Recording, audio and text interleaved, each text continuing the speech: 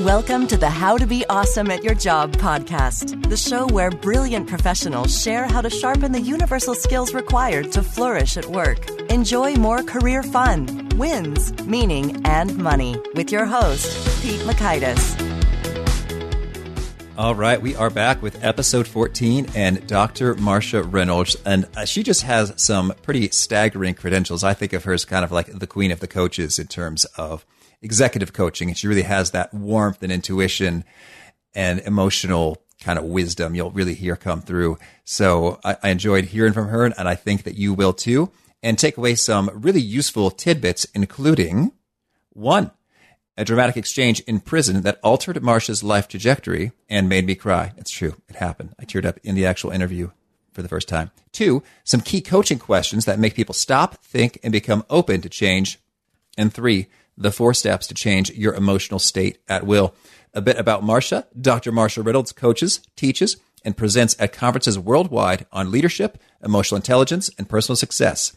She's the author of 3 award-winning books, The Discomfort Zone, Wonder Woman, and Outsmart Your Brain. Her doctorate is in organizational psychology with an emphasis on the challenges and needs of high achievers in the workplace. Oh, that's you. She's overcome many roadblocks and detours in life, which makes her writing and teaching personal, practical, and inspirational. To read the transcripts and check out the things mentioned here, of course, you could drop on by awesomeatyourjob.com/ep14. Here's Marcia. Marcia, thanks so much for appearing on the How to Be Awesome at Your Job podcast. Thanks, Pete. I really appreciate being here. Well, you've got so much great stuff to share, and I'm really looking forward to jumping right in. But I'm quite intrigued. So you've got your doctorate in organizational psychology, and you have figured out some key insights associated with overcoming challenges and needs of high achievers. And in the process of getting that wisdom, you say lots of that came from overcoming many of your own roadblocks and detours. I'm very intrigued. Could you share a little bit about that first? Okay.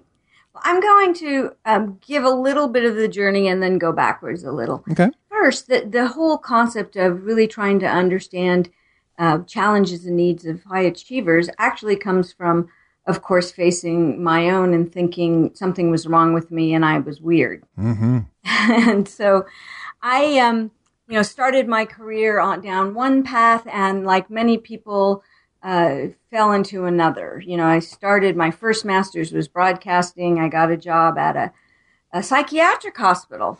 Oh, wow. Pushing televisions around. And it was for the training department. And my boss decided to go get her doctorate and dump the whole department in my lap. And I became a trainer and went on and got another degree in instructional design. So it was accidental. But I found that about every 3 years, I would start getting kind of antsy. What's next? What else is there? And by 5 years, I was gone. So I moved across industries. I, always took on things. I didn't know anything about it. And I learned along the way, because I think I learned you just say yes, you jump into it and you do it. But when I finally jumped out and started my own business, and decided to go get my doctorate, because I was really interested in the brain and why we do what we do. And when I went to do my dissertation, that's a tough choice, because you have to find something that you can finish in this lifetime. And that's somewhat original.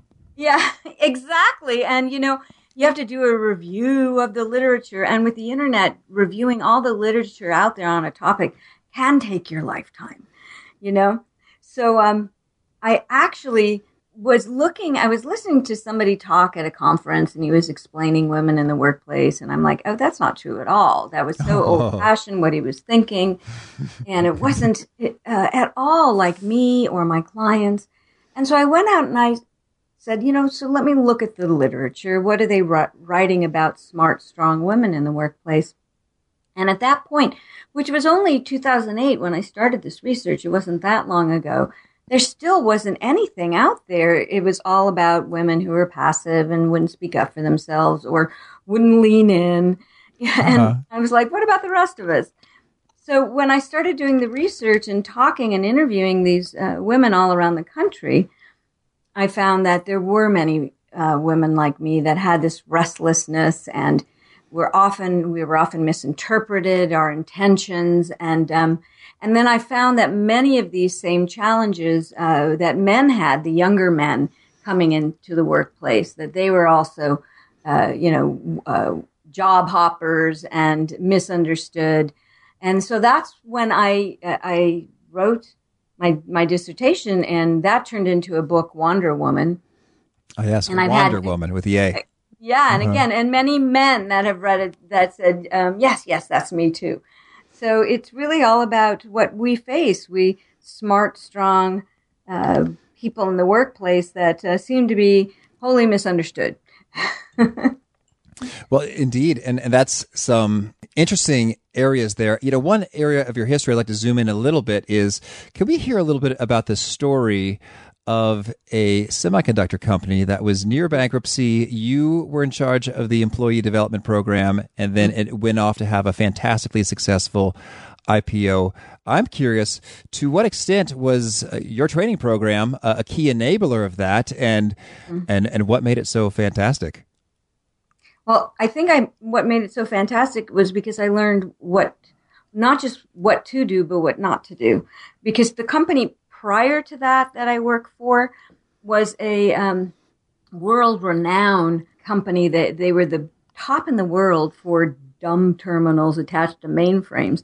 And when we shifted into smart technology, they couldn't make the shift because nobody talked to each other. Everybody was in their silos. Everybody thought they were right. And it was just difficult to make changes. There was no flexibility in the workplace. I watched that company go down, and they were sold twice. And I was in charge of sales training at the time, and our products were awful. Okay. And they tried to do teams, but nobody liked each other. So I left. In 2 years, they went bankrupt. My next job was this company that was near bankruptcy.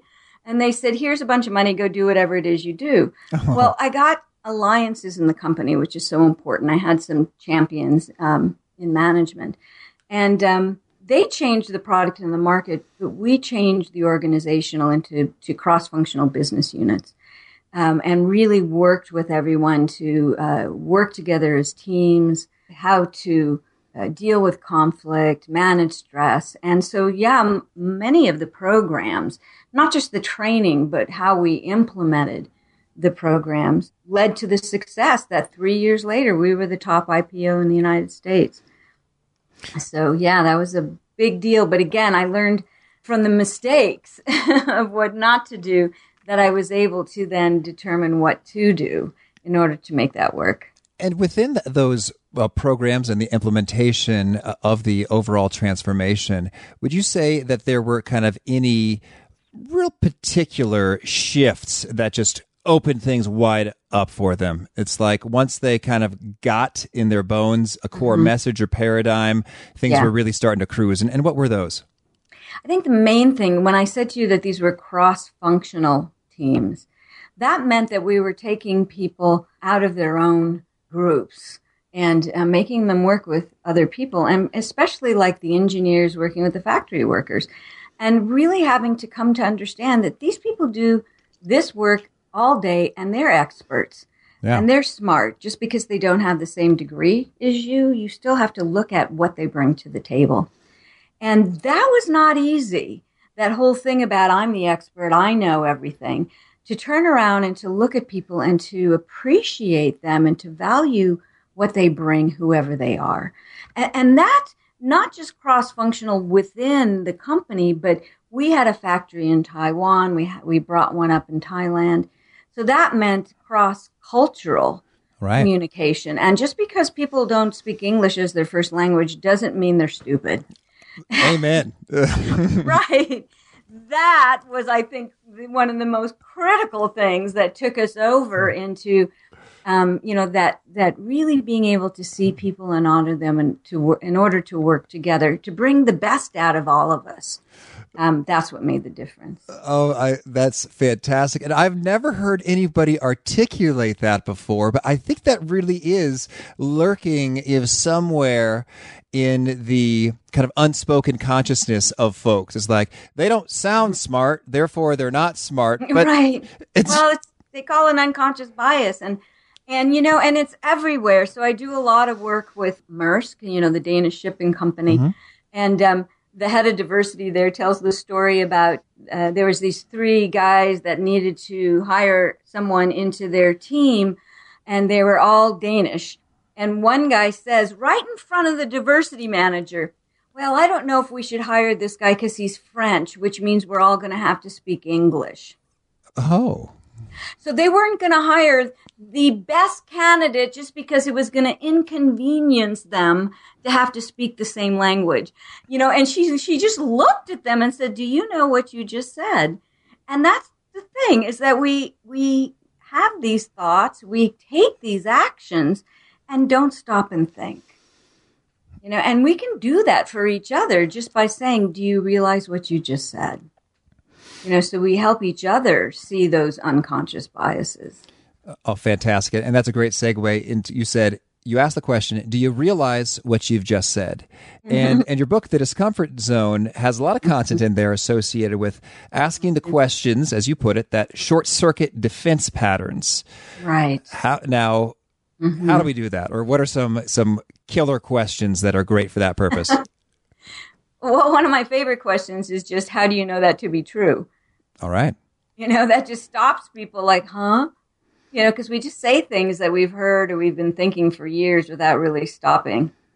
But the point in the book, The Discomfort Zone, the main point is that when you're struggling with someone who's stuck or they're just not seeing, the bigger picture, that you just can't tell them, you have to do this or you have to see it this way. You have to stop and listen to their story.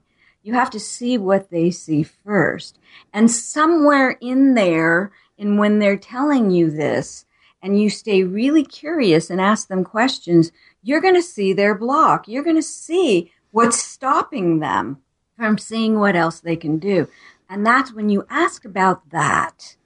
Like, for example, just an example that happened to me.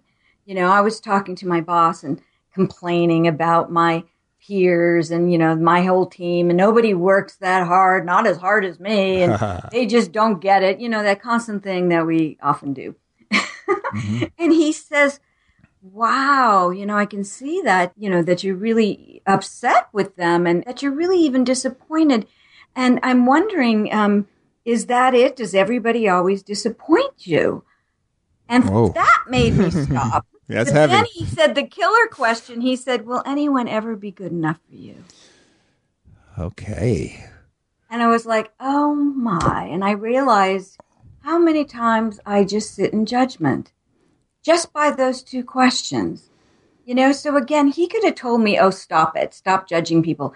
And that would have had no effect. Mm-hmm. But by asking me the question that made me stop and look at myself, it changed my mind. And it actually changed my behavior forever. And that's what the discomfort zone is about. How do you listen for what it is you need to ask to change someone's mind? Tell us, how do you listen? What are some key things to tune in for, to be on the lookout for? Yeah. Well, part of it is that you still have to go in believing in the person, and you have to check your emotions, because you have to go in with an open mind and caring about this person that's sitting in front of you. Otherwise, you're not going to be with them well enough. You're just going to listen for, what you can criticize them for. Okay.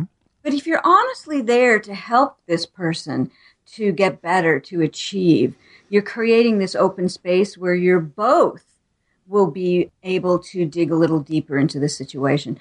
So you really have to check yourself first. So there's a number of things in the book that talk about how to create the mental space that opens you up and makes them feel comfortable. Once they're comfortable, then they're almost like, they're willing to answer your questions. They'll think your questions are because you care, not because it's an interrogation. And then you just start asking them, so tell me the way you see it. What do you think is going on? You really need, again, to see their story. But then you have to notice the emotional shifts. So like today I had a client and he was talking about a part of his job that he absolutely loved and then what didn't work. And I said, you have so much passion for this part of your job, But then you were talking about this part, which is a critical element of your job, and your energy just went away. And I said, how many years do you think you could spend trying to balance this work where you really hate half of it? Yeah, that's a great question. Yeah.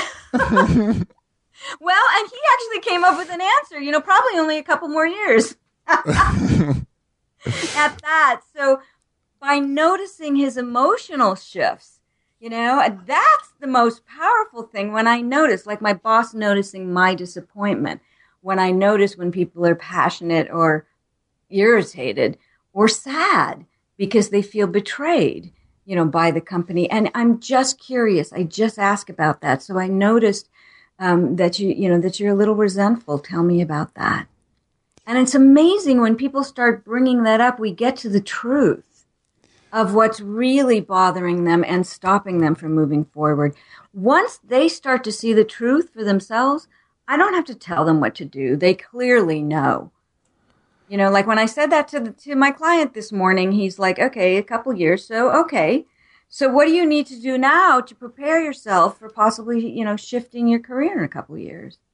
And he decides. I don't have to tell him. And that's the beauty of, using the techniques in the discomfort zone of, it's a coaching approach where it's inquiry based and reflection. I just tell people what I see and what I sense. It helps them stop and think for themselves. And as human beings, we have busy minds, and we don't stop and think. And anyone that allows us just to stop and to reflect and think is doing us a great favor. Oh, that's so great. As I visualize those scenes in which you're asking those questions, I could imagine if I were on the receiving end of those questions, I think that my first response would be like, it's almost like, you caught me. And that's why it's called the discomfort zone. It's not my discomfort, it's yours. And I got to know that when I make you uncomfortable, that's a good thing. So I want to kind of backtrack just a little bit then. You mentioned that it's important that you kind of establish a space environment of comfort and trust and such up front. And I imagine, in many ways that's done, weeks, months, years before the conversations are happening. And in terms of just the overall way you've treated and engaged and interact with that person and the quality of that relationship. But I'd also imagine that there are maybe some tactical things that you'd want to do sort of in the hours and days or even moment of the conversation. And what are some of those things? Yeah. Well, first, Pete, I want to say that, people think like, oh, it takes forever to build trust. And I don't think so, again, because, that's part of what I do is when I coach people is that I build that trust pretty quickly. But again, it's an intention. It's a conscious intention that we have to create to remember, three things. One, when I'm with someone, I need to be interested in them and their goals and what they want. It's not just about me, my KPIs, my goals, my problems. Right. It's like, who is this person? What are their dreams? What are their desires? What is it they want they're not getting? And so it's like really starting to think that through before you go. But then to stop yourself and say, can I stay with this person in a positive space? Am I angry with them? Am I disappointed? Am I irritated? Can I shift to being hopeful, to being, caring, compassionate, and confident? Curious even. I'm just curious about what's going on with you. It's like when I come in with that, it's amazing what curiosity will do. I mean, real, genuine curiosity matched with, I care about you. How much that, how far that goes in building trust if it's genuine. This woman sent me this article just last week. I was teaching a class and she told me about this thing called radical candor. Oh, yes. Yeah. And but the whole thing about radical candor is that you can't have that unless you care about the person. Otherwise, they won't trust you. But just like a radical jerk. If you don't care, it's just being a radical jerk. Exactly. Exactly. But if they know, you do. And that's the problem is that, for years, we don't even talk about that. For years, I taught leadership classes and there really wasn't anything about, you have to really care about the person and open up your heart and your gut. It's like, We can't talk about that, but that's the truth. This is business. That's too touchy-feely, Marcia. And I've always been accused of that, and yet the leaders that do it always come back to me and say, wow, that made the difference. Thank you. So it's like, so when I said to you about my history, people have said, so what really drove you to doing this work? And I say, oh, I fell into it and all of that. Mm-hmm. But in truth, I had a very, very difficult young adult time. And I turned 20 in jail. So no kidding. I can say that now that I'm Dr. Reynolds and have done all these things, But, the interesting thing is the person who changed my life was this woman that I met there that, I was sulking about something. And she just got in my face and said, you have no idea who you are. And she just ran off about how smart and how courageous I was and all these things about me, that she was the first person, I think, in my life who really saw me. Everybody wanted me to be the straight A student and the top athlete and all that external stuff. But nobody was really seeing me, and it took that moment. And I think that was the most significant moment in my life, that when you look at everything I write and everything I teach, it's about, can you stop and see people and see what's really powerful in them? And if you can see that, what a difference in their life it will make. Oh. And if every leader did that, that would be so awesome. Oh my gosh, you have me tearing up. Wow. Can you tell us a little bit more? She said, you have no idea who you are. And I imagine she went on and she shared some things associated with who you are. What happened after that? Well, the rest of the story is the reason why we were there and I was complaining was because we were thrown into this isolation together because we had incited a riot. No, you're holding out on us. Can we just backtrack it shortly before prison and then go through riot into the... Well, it was just this little thing. But, so I was just talking about what a failure I was, that everything I tried to do in my life just turned bad. I mean, look where I was. And that's when she got up and she actually did get in my face, pinned me against the wall and said, you don't get it, do you? You have no idea. You are smart, you're strong, and you just care about people. And when you get that in here, and she pointed to her heart, she said, you're going to get out of here. And that's how you're going to make it in this life. And that's what made the difference. And you know what? I can't tell you, Pete, how many times I work with people that when I ask them, can you list to me your greatest internal strengths? How difficult that is. Even that, it's like, well, they don't want to be boastful and they don't know. They don't know. They say, oh, I'm a good worker. I'm like, what makes you a good worker? So it's like we have to claim these internal things if we're going to bring them out into the world. And again, that's what she did. And I'll never forget that because what she did say to me, because I walked into that place, I said to you, I was a straight A student, top athlete. I walked out with a life to return to. Most of them don't have that. And she had said at a later time, you're the one, we really need to see you make it because you're the one that gives us hope. So wow, I carry that with me, and I carry that, that thing, that responsibility almost, like she gave that to me. And I do feel, it's important. It's important to know that, but to always remember where that was, that the people that help us in our lives aren't always the people we expect, that they can show up from anywhere.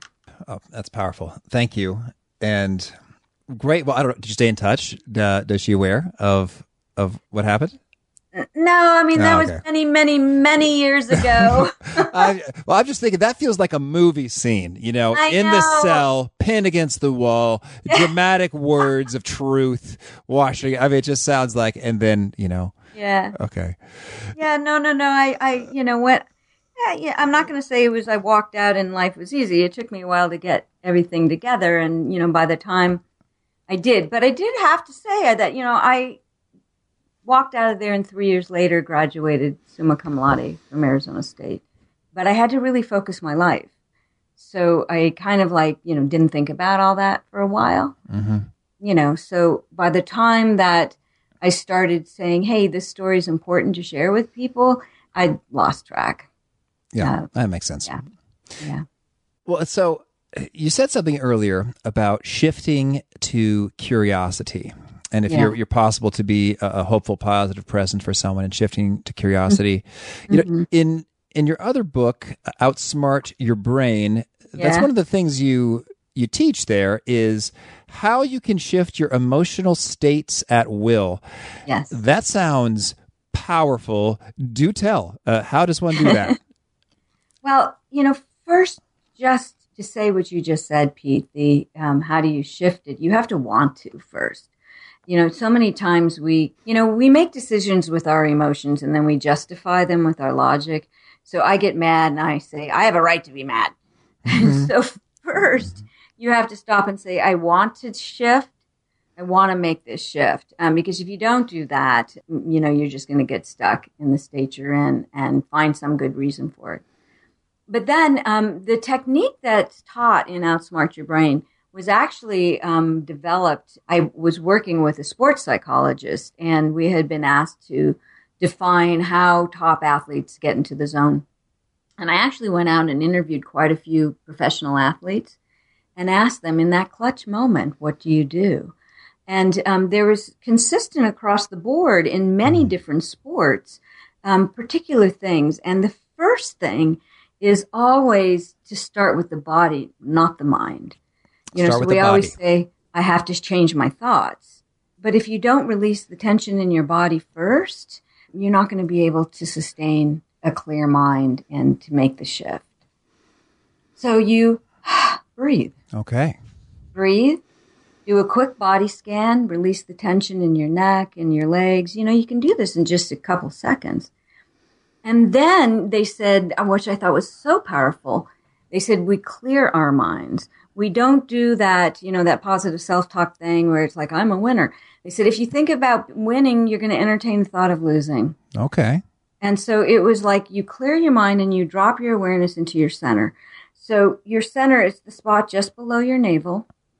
And in many martial arts, they teach centering and your chi and your ki and your point of strength is in the center of your body. And they all said that, that's how we clear our mind is we drop our awareness to the center because you're really strong when your awareness is centralized. And then it was the golfers that said, they called it a swing thought. They said one thought. You go back to the one thing you want to think about and you anchor on that. So if it's keep your head down or, arms back, whatever it is, one thought. What I then say is choose one emotion. Okay. So you want to stay calm. You want to be courageous. You want to be confident, compassionate. Maybe you want to be angry, but choose it.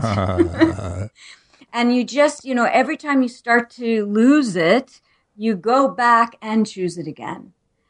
You take that breath, relax your body, clear your mind, center yourself, and think of that one word.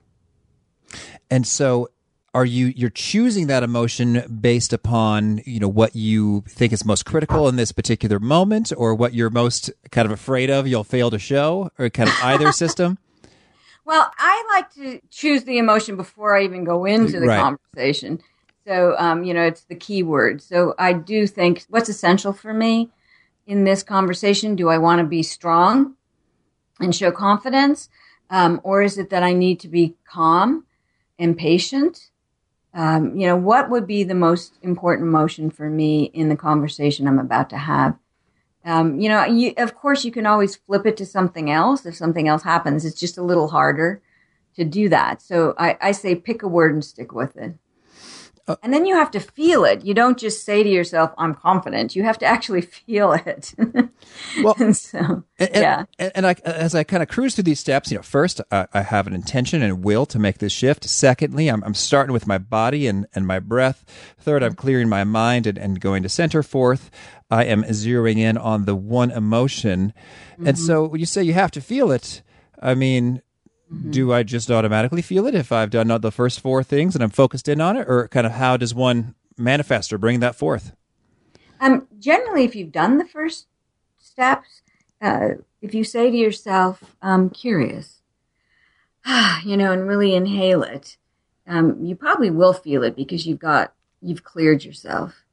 But in Discomfort Zone, I talk a lot about, when we listen to people with our entire nervous system, there's 3 organs in your nervous system that receive information and process and create ideas and have memories. And those 3 organs are your head, heart, and gut. And so if you're wanting to show care about this person, that you have to really feel it in your heart. And again, I know that comes back and feels like touchy-feely, but honestly, if you can recall someone in your life that you're just so grateful that they're in your life, where do you feel that? Yes. It's so my heart, it's, and I guess I'm thinking, you mean heart as in the literal physical blood pumping organ as opposed to like my spirit or my center of self, just to be clear. I'm really talking about that blood pumping organ. Because that's where you do feel, care, compassion, gratitude, but courage, you feel in your gut. You always say, I have the guts to do that. So when I'm working with clients and they want to have courage, I have them breathe in the word courage and feel it actually in their gut. Because that's where you feel that, I can do this. I can do this. So it's not in your head. Yeah. And I suppose if I wanted to feel wisdom or insight or clarity, I would focus on my head. Right. So curious is often in the head, but again, it's that curious open mind. There's a feeling to that as well. I'm curious. So I would say play with these and, say the words and see if you can feel them. In Outsmart Your Brain, and on my website, outsmartyourbrain.com, I have a free inventory, so you don't have to, go to the book. It's actually on the website. But it says, you should stop throughout the day, like 2-3 times a day, and you can set an alarm on your phone and just ask yourself, what am I feeling and why? And start noticing what you're feeling, because most of us are what we call neck-ups. We don't pay attention to our feelings. Mm-hmm. And so if you start to notice, and where are you feeling that, it's going to start creating an awareness of the occurrence of emotion in your body, which most of the emotions we feel during the day are happening somewhere within your body. And so when you start to notice that, it also gives you the ability to start learning how to feel it when you just say the word to yourself. So it's a two-way thing. So if you practice starting with your own awareness, what am I feeling? Where am I feeling it? Why? You start to be able to be more in control of your emotions as a human emotional being. Mm-hmm. So we ought to pay attention to it. Otherwise, we become victims to our emotions. This way you learn how to master your emotions. Oh, I like the sound of that. Mastery. Well, boy, I feel like we could talk at length, and maybe a follow-up interview is necessary some months to come. But before we shift gears, just to be sensitive to time, to the final segment, the fast faves, is there anything else that you want to make sure we get out there? Well, actually my favorite saying from Discomfort Zone is, people want you to be present more than they need you to be perfect. Oh, that sounds retweetable. Yay. That's good. Love it. Thank you. And can you share any other favorite quotes that you find inspiration from again and again? Well, I have one on my wall that says, when I dare to be powerful, to act in the service of my vision, then it's no longer important that which I'm afraid. All right. Who said that? Audre Lorde was her name. That's great. Activist. And I have one more. All right, let's take it. Gosh, it's blanking me who said it. But he said, I have too many more lives to live than to spend any more time in that one. And I love that because it just says, you know what? It's always open to move on. You know, you don't have to ever stay stuck. Yeah. Great. And how about maybe a favorite study or an experiment or piece of research that you find referencing again and again? Oh, you know, I often talk about, you know, being present with people outside of your head. And it's really creativity. So there's a piece of research where they mapped the brain of rappers. Okay. And they found that at the beginning of the rap, their cognitive brain was very active. So, you know, they were intentional with the start of the rap. And then as they got into it, their cognitive brain goes completely silent. And there's these sparks in the middle brain, just sparks coming up, you know, and they just go with what comes up. And then when they go to close it, the cognitive brain comes back online. And I always tell when I work with leaders that, you know, it's the same thing. When you're in conversation with people, quit rehearsing in your brain what you're going to say next. Just be present with them and trust what comes up, you know, because it's going to be amazing. And it doesn't have to be perfect, and they'll tell you, but it'll move the conversation forward. So I love that study with the brains of rappers. I guess so. That's why they call them flows. Because they're just kind of rolling with it. And it's the same thing. I recently read a similar thing on jazz musicians. You're right. It's flow. So can you be in flow when you're in conversation with people? Why not? That's an exciting thought. Can you share with us a favorite book of yours?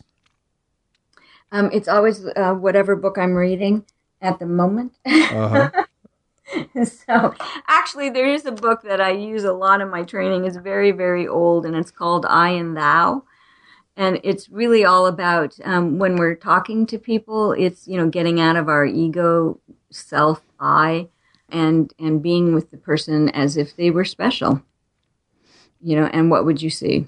So that wrapped with the Zen mind, beginner's mind. Can I have a beginner's mind in any conversation and quit knowing everything and how people would be? Can I just be present and say, today's the day, everything's going to be different, and see what shows up? All right. And how about a favorite website or online resource? Oh, you know, I like the Heart Math Institute. I've heard of that. There's a lot of, and they just came out with a book called Heart Intelligence, but they do a lot of research on what's actually going in that heart pumping, blood pumping organ. Yeah. That has a lot to do with how we connect with people and make choices in life. And how about a favorite habit for you? Something that you've adopted as a personal practice that's been really transformational? Oh, well, you know, I was born in Arizona. I still live here. And one of the reasons is because, like, as we're talking, I'm looking out on a mountain. And I know that whenever I start to get real wrapped up in something and my emotions start to go crazy, I put on my hiking boots and I go out on the mountain. And I have my feet touch the ground. And that just centers me. So I just know that even when I'm traveling, you know, go outside, go for a walk. You've got to bring yourself back to present and center in order to do your best work. Great. And how about a favorite tool, whether that's a gadget or software or hardware or thought framework that you use often? It's funny because the first thing that came to mind was I have this great jar opener. I'll take it. Tell us about it. I don't know. It's just this weird contraption thing that's, you know, kind of round up on top that, you know, that you can clamp and fit on any jar, and it just opens it up. And, you know, I'm not a big woman, and so I do work out, but you know what? It's crazy, isn't it, how they make things so difficult to open? Oh, that's fun. Do we know who makes the jar opener? No. I can't even tell you where. I've been hauling it around for years. It's a great contraption. Well, how about any favorite time-saving tricks or approaches that you use to get many things done? You know, the greatest thing that's running our lives is email. Mm-hmm. And so, the whole thing about, don't do email all day long. I find that when I have a ton of email, it bothers me at first, but then it's easier to get through when there's a lot than to try to go back and do drips and drabs all day. And I have this thing called the Sane box. All right. And you know it? I know that Ramit Sethi was advocating for the Sane box. Yeah. No, I love it. It separates my mail into, Sane later, the stuff that comes in, and I can decide if I want to keep it or not. And things that I never want to see again, I stick in a Sane black hole, and it just immediately goes to my trash. And it's not a spam filter, but it just, when I travel and I'm in a hurry and I want to just read the most important things, it sorts that out. It takes about a month or so to train it. But once you train it, at least if I'm on the run, I can get to the most important things, and then I can look at the Sane later box later and just quickly determine, are any of these emails important, and I trash the rest. So I like that. Great. How about a favorite role model or someone that you look up to and admire, and why? I know there are leaders out there, but it was always my grandmother. Mm-hmm. She was even smaller than me. I'm barely 5 foot. Oh. So just to put that in perspective.